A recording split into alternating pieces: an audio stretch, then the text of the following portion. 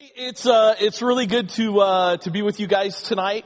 As you know, we're in our series called the Ten Commandments, and so we're going to kind of jump into the third commandment. And so what I'm going to do is kind of go back where we started a little bit, just kind of share a little bit about that, and then kind of bring us up to the third commandment, just so we can all be on the same page together. But before I do that, I'm going to go ahead and pray for us and just pray that God moves in a powerful way and that His Word just reveals some really neat stuff.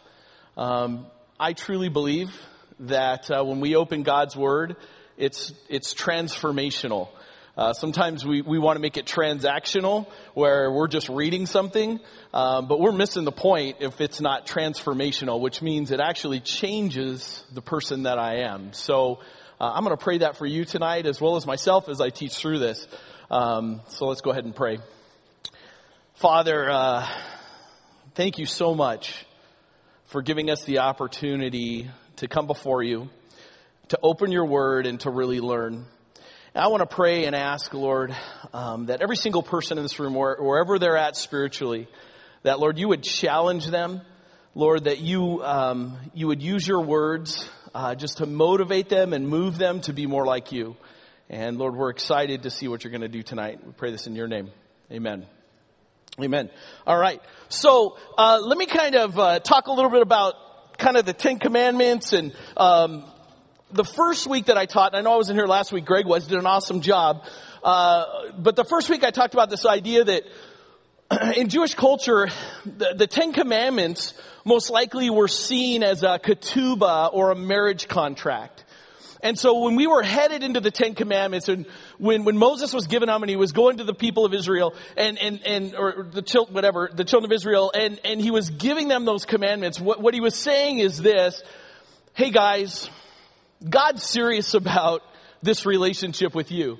And if this relationship is going to work, then these are the things that have to be true in your life. And so it was like an agreement of a marriage contract, and that was a normal thing in the culture back then, that you had this marriage contract. So you understood that. And so the first commandment we talked about was this idea that you can't have other gods in your life, right? And so the idea is you can't have other lovers. Like if you're married, you can't still be dating. It just doesn't work. And what God is saying is, hey, if this relationship is going to work, if this is going to happen between us, then I've got to be number one in your life. You can't have other lovers. Number two, which Greg talked about a little bit last week, was this idea that you can't have any other idols. Now, let me ask you this question. This is an interesting one. My glasses are so foggy. I think they're really dirty, but, sorry, that was an ADD moment. You notice that?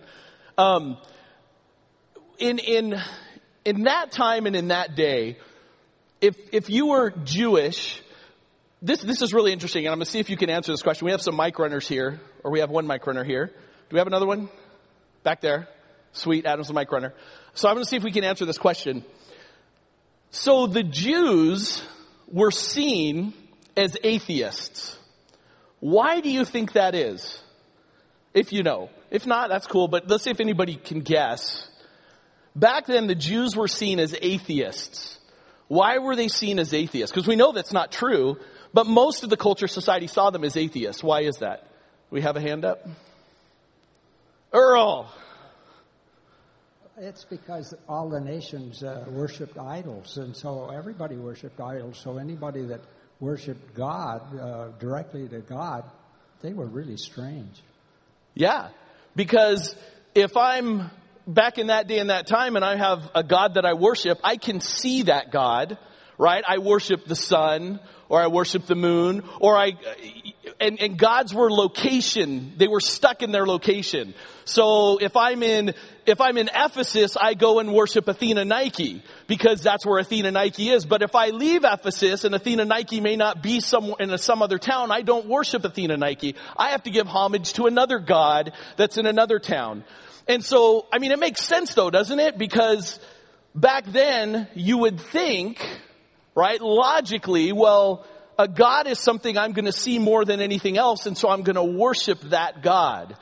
So we're going to make an image of that God, And when we have that image, everybody comes and looks and goes, wow, look at how big that image is. And the bigger the image, the bigger the God, or the bigger the statue, or the bigger the temple. Does that make sense? So you have the Jews running around, and what do they say? Well, we don't worship a God that you can put in an image. You can't confine me. You can't confine me in wood. You can't confine me in a building. You can't confine me in these places. And so they were seen, kind of interestingly, as some have seen them as atheists, as a people almost that didn't worship a real God, because most real gods you saw and experienced. Does that make sense? Yeah, no, right? It makes sense to me. So we're jumping after, so that whole idea of carved images, that's where that comes from, is this idea that God says, hey, you can't confine me. You can't put me in these carved images. You can't make me, could somebody get me a cup of water or something I can wash this? Well, no, because I need to see. I am lost without my glasses. How many of you get lost without your glasses? Can't see anything? Yeah. It happened since I turned, I won't say. Turn your Bibles to Exodus chapter 20.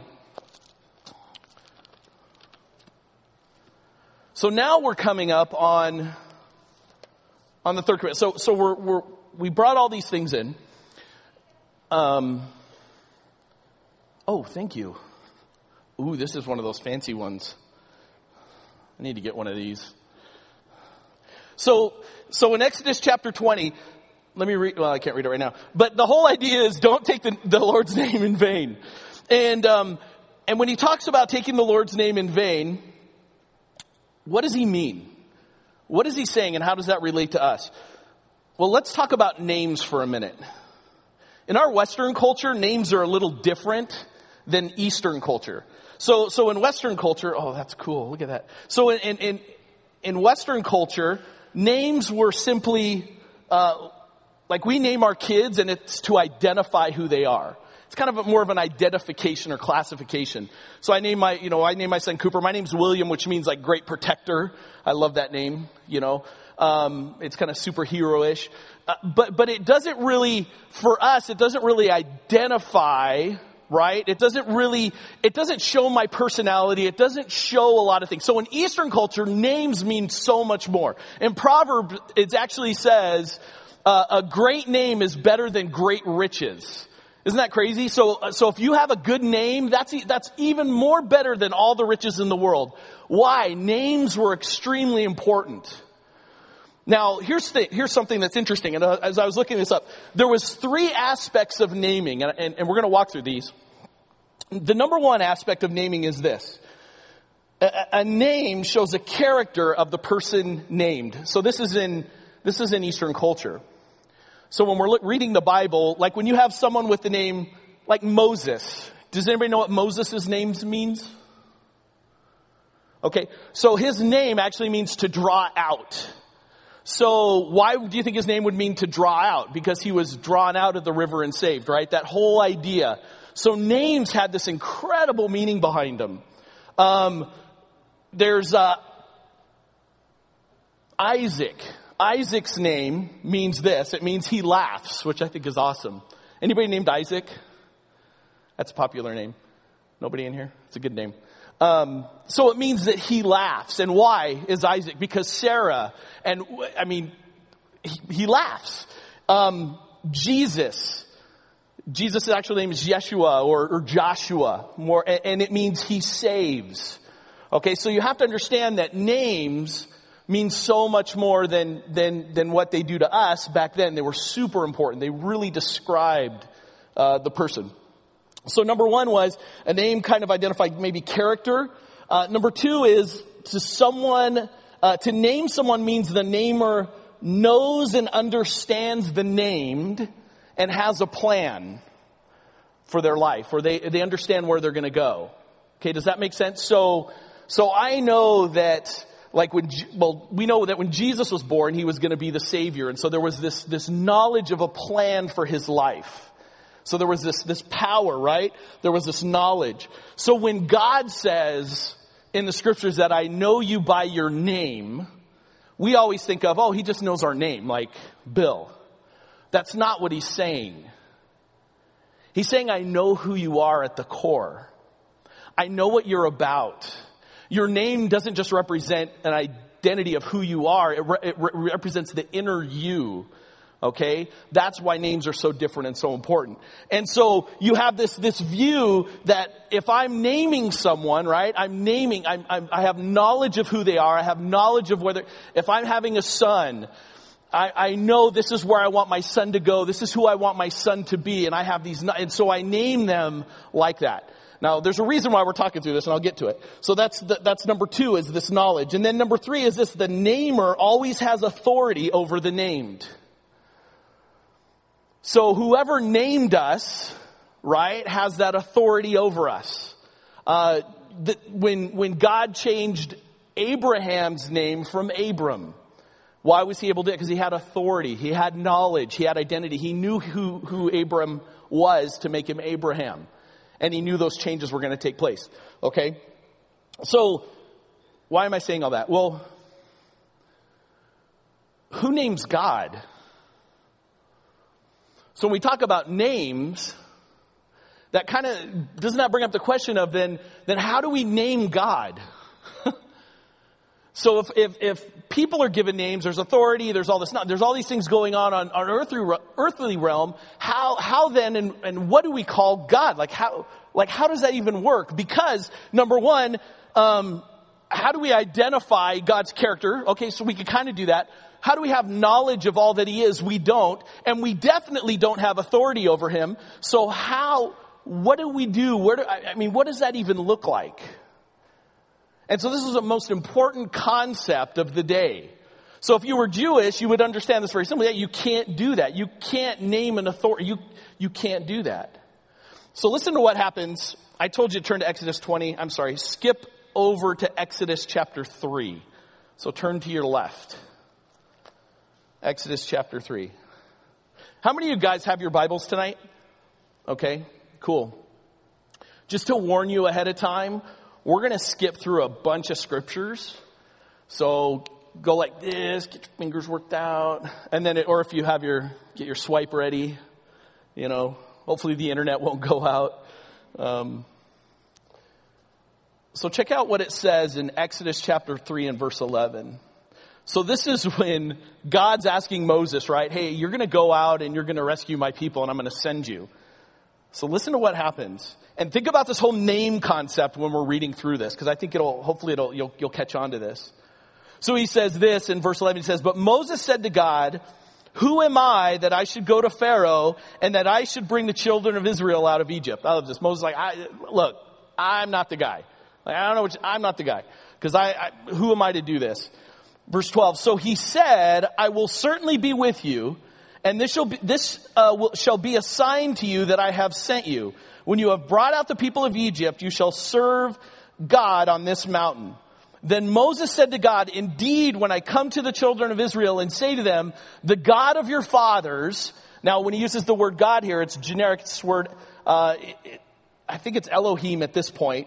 He uses this word Elohim, which is like a generic word for like God.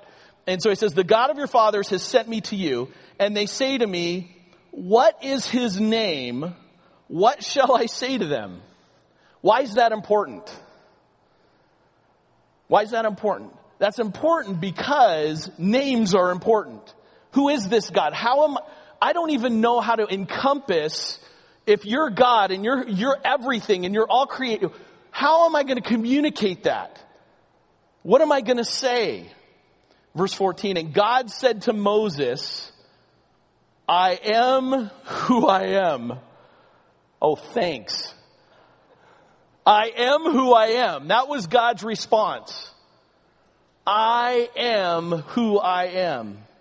"And he said, thus you shall say to the children of Israel, I am has sent me to you." I don't know, that'd probably be a little more confusing to me than basically, I am means pretty much everything. Listen as he goes on. "Moreover, God said to Moses, thus you shall say to the children of Israel, the Lord God of your fathers, the God of Abraham, the God of Isaac, the God of Jacob has sent me to you. This is my name forever, and this is my memorial, or this is my memorial for all generations. Okay? So when we look at this word, it's interesting. We translate this word Lord. It's like this in the Hebrew. Can you guys read that? Mostly YHWH. We would usually kind of pronounce it as Yahweh because we actually don't know God's real name. The ancient Hebrews decided that they didn't want to put vowels in their writings because they didn't want anyone to misuse the name of God. Because the name of God, the actual name, was so powerful to them that it shouldn't even be spoken on someone's lips or written. In fact, there's some reports that when scribes were translating the Bible, they would go down and as they would translate Scripture, as they were scribing Scripture, as they were about to write Yahweh, they would go and they would write the letter Y, and they would go and head down into the creek and take a bath and cleanse themselves, or like a mikvah, which we talked about. They would come back up, write the next letter, H. They would go and cleanse themselves. Now, here's the problem. This word is written over 6,800 times in the Hebrew Scriptures, in the Old Testament. So that took a long time. But here's what I want you to catch. They felt the name of God was so powerful and so holy and so pure that they didn't even want people speaking it. So when we see it translated in Scripture, we see it translated as Lord. It's interesting. The word Lord is the word, it's called Adonai. And it's again like a generic term. It's not an actual name. It's more of a description. So it's like Adonai is the Lord. Here's even more interesting. If we take the word Adonai, let's see.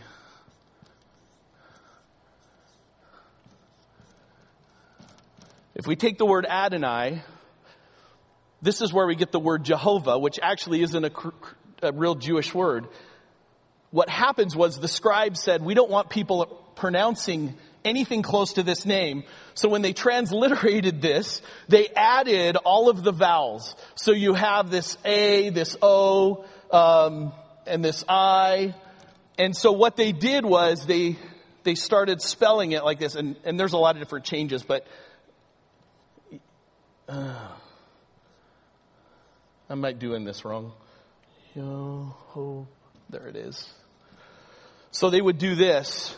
If you see it's Yehovah, which is translated Jehovah. Now, why is this important? Well, because you can tell Jehovah Witnesses, this isn't they believe this is the true name. It's not the true name of God. It's a transliteration. The Jews would never have used that name. It happened because whenever somebody would read Yahweh, they wanted them to say Lord and not Yahweh. They wanted to keep Adonai because the name of God was so powerful. The name of God was something that wasn't to be spoken. The name of God was something that he described himself as, that no one else could have, no one else could be. And so we have the name. And then we jump into Exodus chapter 20, talking about, don't take this name in vain. So what does that mean? What does that mean to you and I today? How does that relate to this idea of, hey, if there's a marriage contract and God doesn't want me to take his name in vain, how do I live that out? Does that mean I just don't curse? Is that what that says? That if I'm good, if I just, if I'm not angry with God and I don't, add that bad word at the end of his name, then all is good? I think it goes much deeper than that. And so we're going to jump into kind of what that is in a little bit. So the Hebrews had the sacredness of his name, and they thought it was super important that they couldn't pronounce it. And so now we say Lord God, or we say Adonai, or different names. That's how that's translated in the Scriptures. So go to Exodus chapter 20. Go back to the Ten Commandments and look at this with me.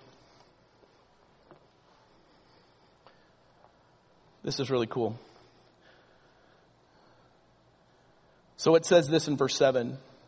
It says, you shall not take the name of the Lord your God in vain, for the Lord will not hold him guiltless who takes his name in vain. What do you believe this means? If we get on the mic runners. Somebody or some people, what do you believe this means? What is this saying to us? Yeah, we got some right here. I think like you said, it means more than just using his word as a curse word. It means doing anything to demean the value of his name. Absolutely. So even living in a way that would be demeaning to his name, and then claiming to be a child of God would be using his name in vain. Absolutely. Good. I think we had someone else back here. Right. You were going to say that same thing? Word for word. That's pretty good. Yes. Or maybe to not speak his name unless it's directly in prayer to him. Okay. To not speak, and kind of maybe expand on that a little bit. What do you mean by that? Unless you're speaking directly to God, you wouldn't use that name. Unless you were praying to him. Okay. I was thinking more physically. You're right there in his midst. I'm like, oh, yeah, we'd be in trouble. So, good. Somebody else.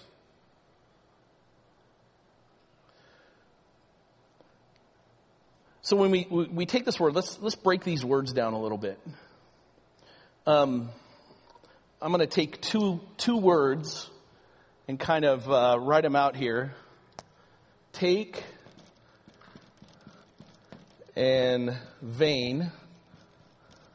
Does anybody have different translations on those words? I'm sure you do. I mean, I have a real accurate Bible, but you might have okay, misuse. Okay, what else? What do you guys have? You have misuse too? Anybody else have a different one? Okay. So interestingly, so it says don't take. That word take is, it is the word take. It means to carry.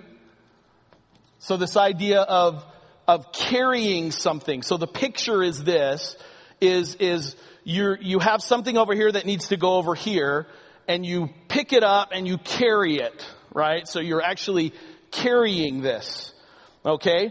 And then this vain, this is an interesting word. It means emptiness. I'll just put empty. This is a cool definition. Let me make sure I get this right. It's anything that disappoints the hope that rests upon it. Now that's a mouthful, but really think about that. Anything that disappoints the hope that rests upon it. So when you expect something to be there and it isn't, that's vain, right? It's empty. So, if I go and I'm expecting, to get in my car and have a full tank of gas, right? And I turn it on and the tank is empty, right? Basically, that's in a sense vain. There's emptiness involved there, right? There's nothing left. So the verse says, don't take the name of God and carry it in what? In emptiness. Don't carry it in emptiness. So how does that relate to you and I? How do we sometimes take God's name and carry it into emptiness? By proclaiming to be a Christian and not holding to Jesus' way. Mm-hmm. You're proclaiming God, but you're not really living like you believe in God. Absolutely. I was also thinking that maybe you could be teaching against God's character. We're going to get to that. Yep. We're going to get to that a little bit later. Yeah.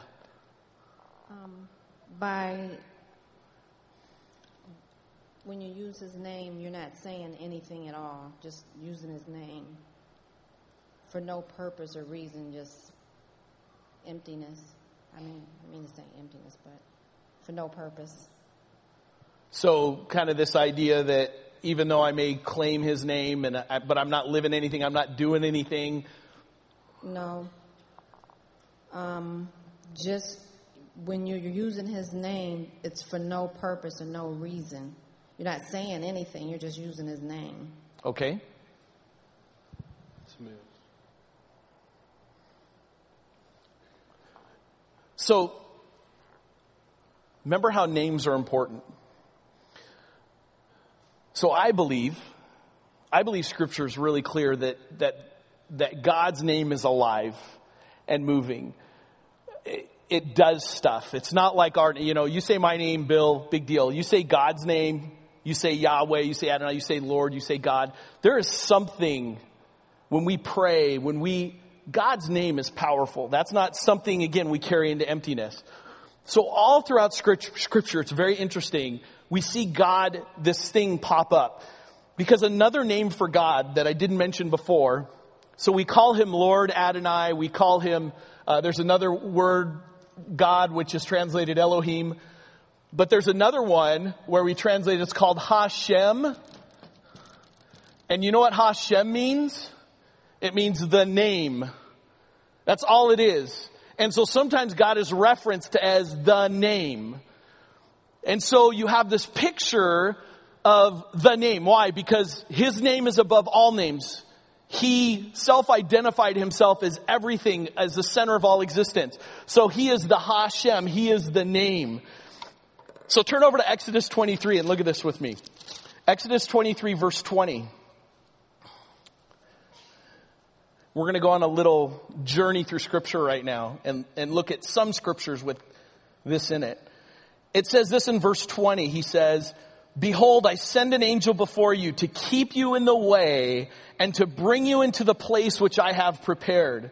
Beware of him and obey his voice. Do not provoke him." I love that. "Do not provoke him, for he will not pardon your transgressions. For my what is in him?" Now that's kind of interesting, isn't it? For my name is in him. My Shem, if you want to translate it that way, the Hashem is in, right, an angel. So what's the picture here? What is going on? So God can place his name, right? Place his name somewhere and it does stuff. Okay, it changes things. Now, go with me on this. Turn to Deuteronomy chapter 12. Exodus, Leviticus, Numbers, Deuteronomy. If you were a 12-year-old Jewish boy, you would have had this memorized by now. But we don't. So in chapter 12, look at verse 10. There it is. Listen to what it says. In chapter 12, verse 10, it says, "But when you cross over the Jordan and dwell in the land which the Lord your God is giving you to inherit," so he's speaking to his people, he's preparing them, and he says, "And he gives you rest from all your enemies," which next week we're going to talk about rest. We're going to talk about Sabbath. You will not want to miss out. It's going to be an incredible week next week. We've got some really exciting stuff happening. And it says this, it says, so where he gives you rest from all your enemies round about so that you dwell in safety. And then he says, then there will be the place where the Lord your God chooses, listen to what it says, to make his Shem or to make his name live or abide. So Moses is remembering something God's going to do in the future. And he says, I'm going to put in place my Shem and it's going to, and God's going to choose for people to live in his name. Now, that's kind of crazy when you think about it. Because God's name, again, it's not stagnant. It's not static. It does stuff. And we can live in his name and we can abide in his name. And when we follow him, we're covered by the Hashem or the name. We have his name upon us where we live in it. That's going to be important in just a little bit. Turn over to Psalm chapter 20. Again, we're going on this journey over to your right. And there's tons in Scripture. These are just a few. Listen to what it says in Psalm 20. It says this. It says, may the Lord, in verse 1, it says, may the Lord answer you in the day of trouble. May the name of God, the God of Jacob, defend you. So again, viewing the name as something that can protect you. So it has this power to protect you, and it does something. It dwells, it abides, it protects. It can be put into something. God's name can be put somewhere. You seeing a pattern here? You're seeing all these different things. Turn to the right again to Isaiah chapter 30. Your fingers are going to hurt, I know.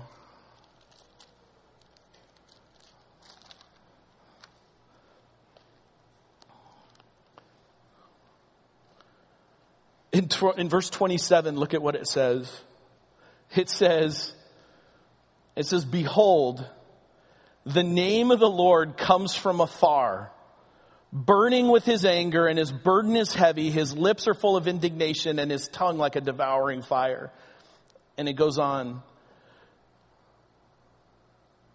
So you can see here, it's a description, it's a word picture of his name coming for judgment. The Shem is coming, okay? Turn over to Micah 4:5, almost to the end of the Old Testament. And in Micah 4, verse 5, it says this. And we're gonna walk through this, but I want to show you the depth of this in Scripture before we do that. In chapter 4, verse 5, it says this. It says, "For all people walk each in the name of his God, but we will walk in the name of the Lord our God forever and ever." So his name is something that can be placed on people, or his name is something. It's a presence that it protects us. It's a way of living. When we live for God, we live in his name. We lived in his Shem. We live in that. And it will make sense when we get to the end of this. Now let's hit the New Testament. Look at John 20:30. John chapter 20.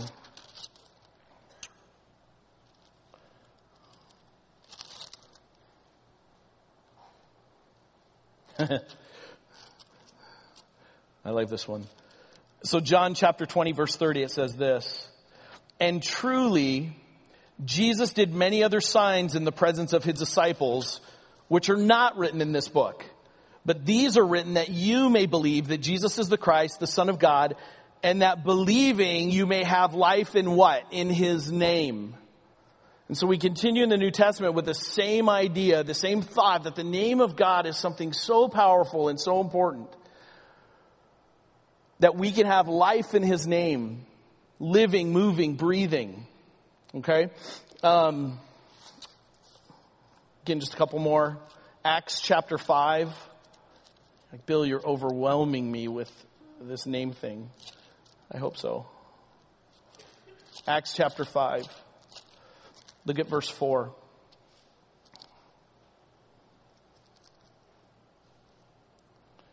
Actually, verse 40, not 4.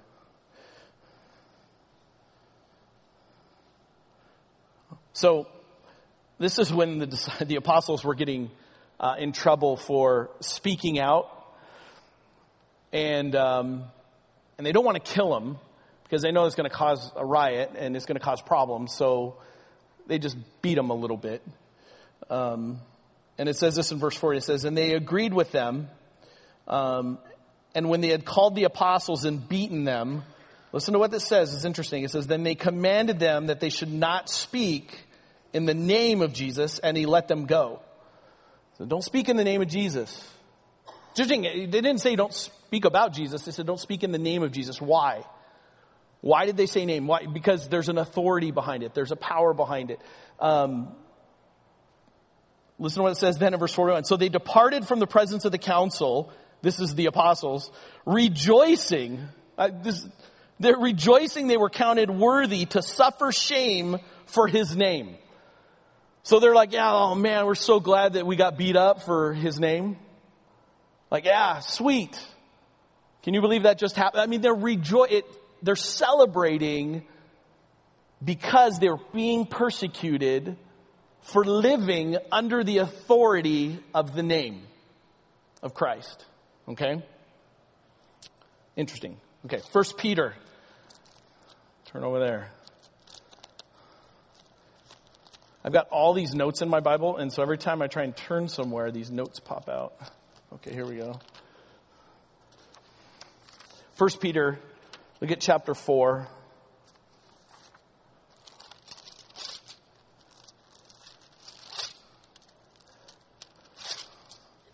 How many of you guys are tired of turning scripture? Don't say yes, because that would be bad. Anybody tired? Okay, good. Chapter 4, look at verse 14.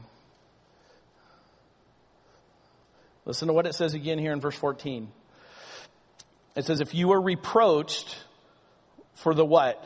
For the name of Christ, blessed are you, for the Spirit of glory and of God rests upon you.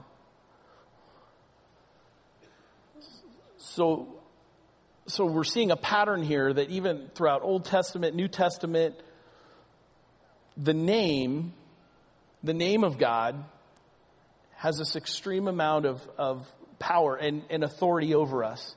And we can live in it and move in it. And it protects us. Okay? One last verse. 3 John, almost to the end of the Bible. Look at that. And we're going to end with this one. Listen to what it says. I think that was like 9 scriptures in a row. Pretty cool. 3 John verse, right, it's in the middle of verse 6. It says this. Actually, just start in verse 6. It says, who have borne witness of your love before the church. And it says this. If you send them forward on their journey in a manner worthy of God, you will do well, because they went forth for his name's sake, taking nothing from the Gentiles. Okay? And so what this is describing is the apostles went out, and as Christians go out, that they take on the name of God upon them. Okay? That they take on the name of God upon them. So why did I share all the scriptures with you? And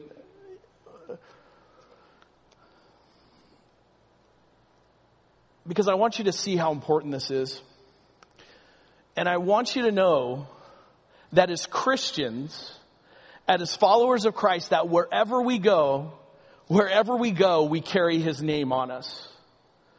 That you have if you claim Christ in your life, he has put his name upon you. He has sealed you. Do you guys realize this? And so whatever you're doing, however you're living, you're carrying this Hashem, you're carrying this name by your lifestyle. I'm carrying this name by my lifestyle. So when I claim to know Jesus, when I claim to live for him, how I live is an example or a witness to the world at who God is. So if I take God's name and I carry it in vain, if I say, oh, I'm a follower of Christ, and I'm cheating on my taxes, or I'm the worst employee in the building, or I'm a terrible driver and I get tickets all the time, or I'm a horrible neighbor who yells at my other neighbors, the list can go on, then I'm taking God's name because I'm living for him and I'm carrying it into emptiness. I'm not practicing what I'm preaching. I think someone on the front here said that. I'm not living what God has called me to live. And I make his name, which is all powerful and something that it shouldn't even be pronounceable, and I make it vain, useless, worthless. Let me ask you this. How does the world see the American Christian? This is how they see it. Vain and empty. I got a friend right now, and he's an atheist. Used to be on fire for Jesus, a part of this church that burned him out, and basically he went the other way. And he decided, I want nothing to do with God, and in fact, I'm going to do everything I can to destroy God. So his Facebook post, he goes out and does horrible things to Christians, and he's a friend of mine, and he knows I'm a pastor, and I harass him all the time. And when he leaves really bad Facebook posts, I'll go in and I'll just say, oh, dude, you're missing. And we go back and forth because I'm trying to love him back to the kingdom. I'm trying to love him back so that he understands that I do have a heart for him. But here's what I'm saying. His whole reason why he left the church is because of this. because he just saw a bunch of empty lives. He saw a bunch of people claiming they knew Christ, but they didn't live any different than the people who he worked with, who weren't Christians. In fact, he even said the people that he worked with were at least honest, and they knew where they were at, and they discussed their sin, and they talked about it free and openly. And he would catch his other Christian friends who didn't do it. And so God says, man, if this thing's going to work, then we need to be people who take God's name and not carry it into emptiness. It's much more than just language. It's much more than taking his name in vain and putting a GD at the end of something or it's way more than that. It's super important. Here's the crazy thing that I don't understand, and I'm going to ask God this when we get there. God entrusts, now listen to this, God entrusts his reputation on his people. That's you and I. Some of you are the only church, the only Jesus that someone's ever going to know. Because you have the name of God on you. You have the name of God on you. And so they know it, you know it. And so they're watching how you live and in your situations and in your life, how you're reacting and what you're doing. And they're saying, that's how I'm going to know God, by the only Christian I know, who's either my neighbor or my family, whatever that is. And God entrusts us with that. He says, I'm going to put that authority. I'm going to put my name upon you. And when I put my name upon you, you know what that means? There's authority on you. You represent me. So wherever we go, we represent him. Why does God do that? Why does he let people... Here's the thing I don't get.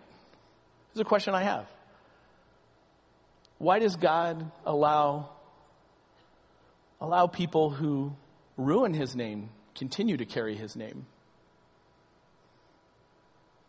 And yet it happens. I'm not going to answer that. You can look it up and study that.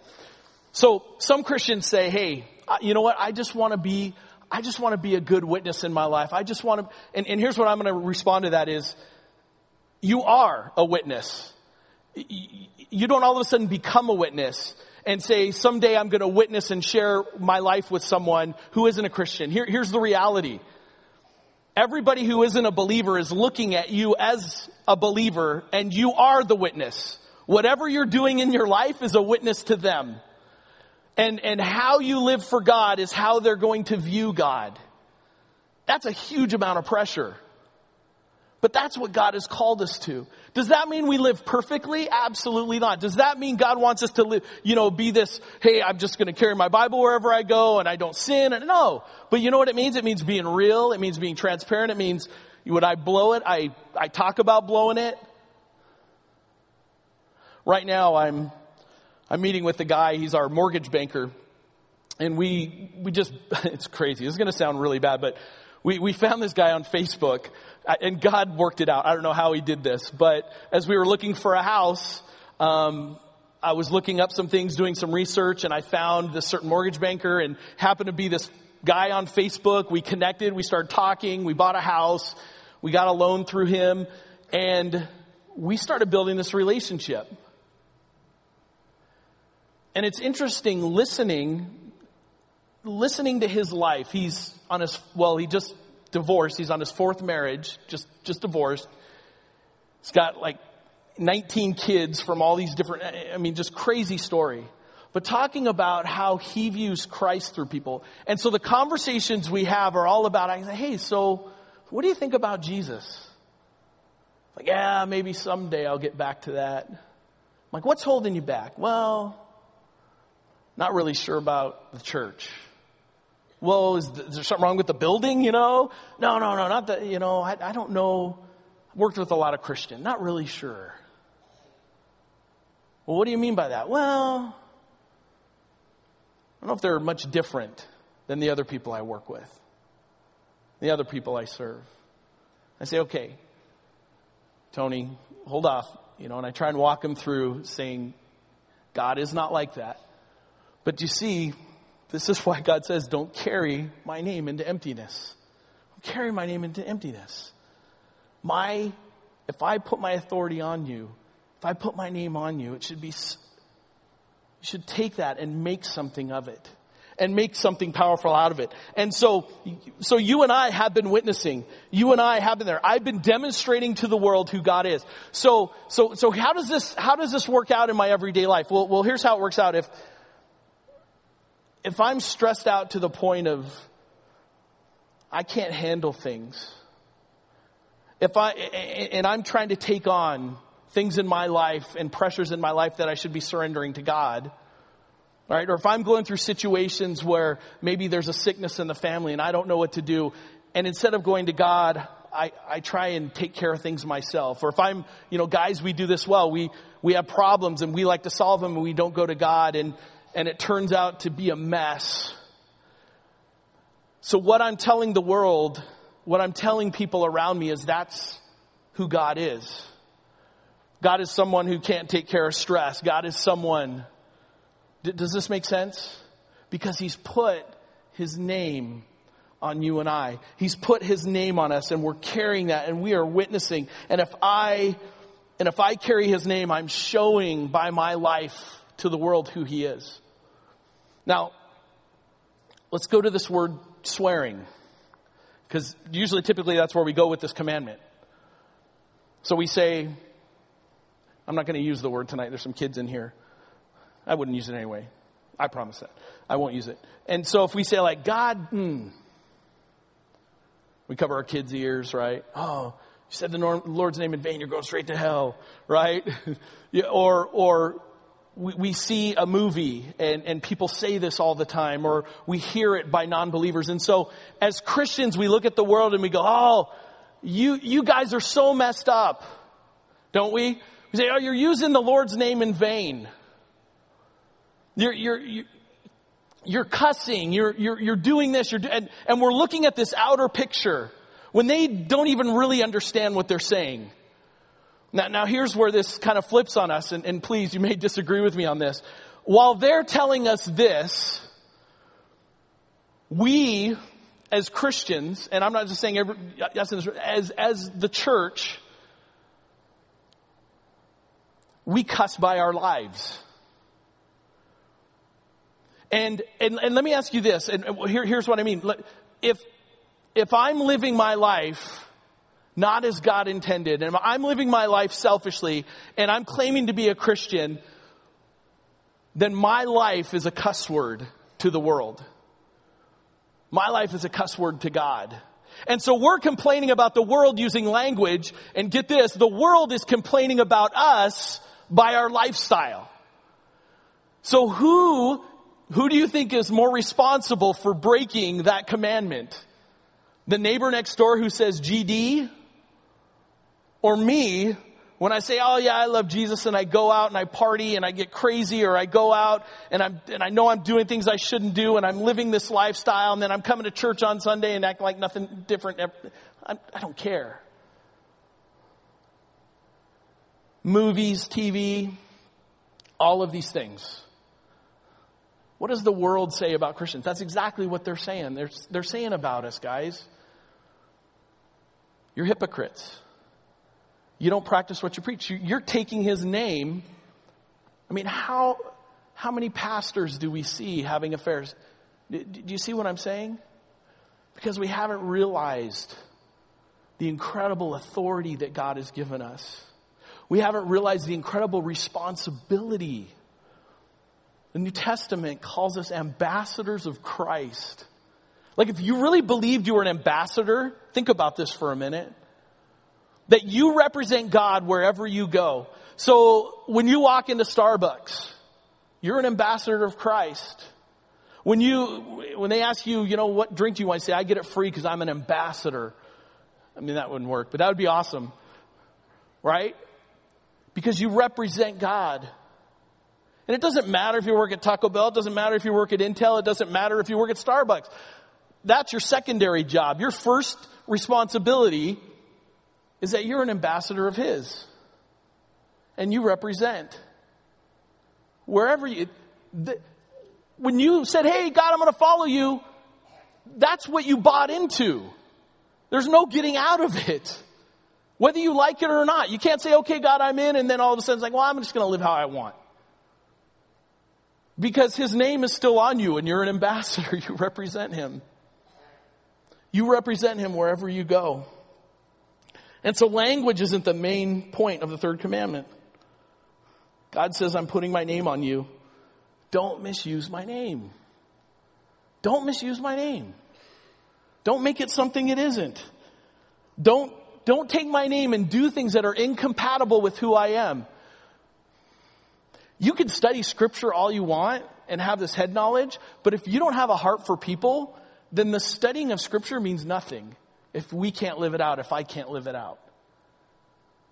If everybody knows me as a person who knows the Bible and I'm not the most loving person, and I use the Bible as a weapon or a tool against that person to hurt them, I'm missing the point. Because I represent God. And yes, there's justice. And yes, we hold people accountable. Don't get me wrong on that. I get that. But we do it out of love. We do it out of those things knowing that we represent. And so people who carry the name of Christ and live however they want, they're the ones taking the name and carrying it in emptiness. And so here's my challenge for you, and challenge for me as well, is to say, how can I live my life as a believer, as a follower, and understand the depths of every morning waking up and saying, God, you know what? Your name is on me. Thank you, number one. Thank you, God, for entrusting me with your name. Thank you, God, for saving me. I didn't deserve to be saved. I was headed to hell and you saved me. And now that I have your name, help me to go out into the world and share that name. Help me to live honoring your name in everything that I do, in every choice that I make, in every situation that I'm in. I know I'm not going to be perfect at it, God. I know that there's going to be times where I'm going to be in a really bad mood. But you know what's cool about that? Is then I go back the next day and say, hey, you know what? I want you to know yesterday I was in a really bad mood and I apologize. Because I want to live my life honoring God. And honoring God means you know what? I fess up to when I blow it and I confess those things and I want to walk through them and I want to ask for your forgiveness. You see how different that is than just living and ignoring and moving? I think for me, and I hope for you, that if we can grasp hold of that, I mean, we have about 170 ambassadors in this room. I mean, think about that for a minute. Think about tomorrow if we all got up and went into our workplaces, especially me because I work at the church and people need Jesus there so bad. It's a joke. That you guys are laughing. You're like, yep, they do. You guys kind of scared me on that one. So, how do I live? How can I live for my neighbor? I have a neighbor. She drives like a nut. I want to throw stuff at her. I almost threw a brick at her car the other day. She's going to hit my kids. I know something's going to happen. So how do I love my neighbor? How do I go and say kindly, hey, stop driving or I'm going to kill you in a nice Jesus way? Right? Because that's where the rubber meets the road. Right? What about that person at work that annoys us? Those are the things that we have to start thinking through.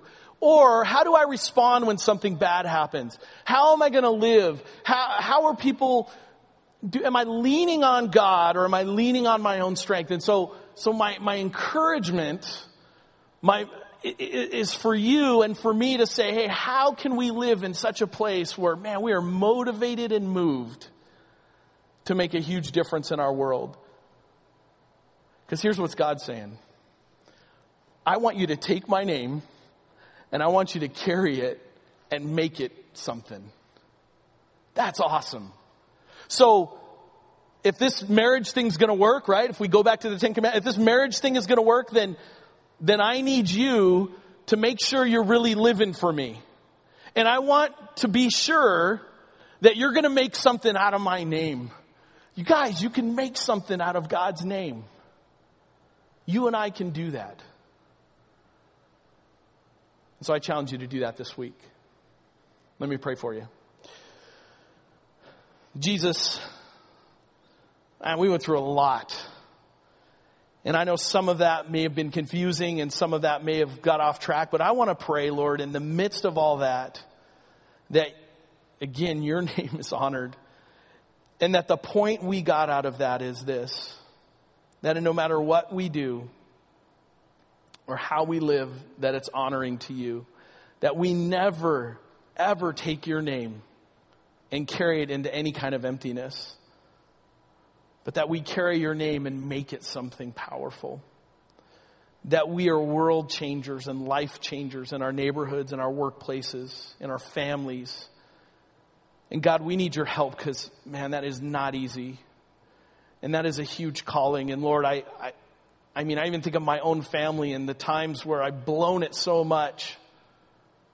And the times that I didn't take the road that represented you right. Help me to see those things. Help us to see those things. And help us to see them when they happen. And redirect us and teach us so that we could be the kind of people that are honoring to you. Man, I would love to see that, Lord. 180 people right here this next week. We could change this area if we just live the way you've asked us to live. We pray this in your name. Amen. Amen. Thank you guys so much.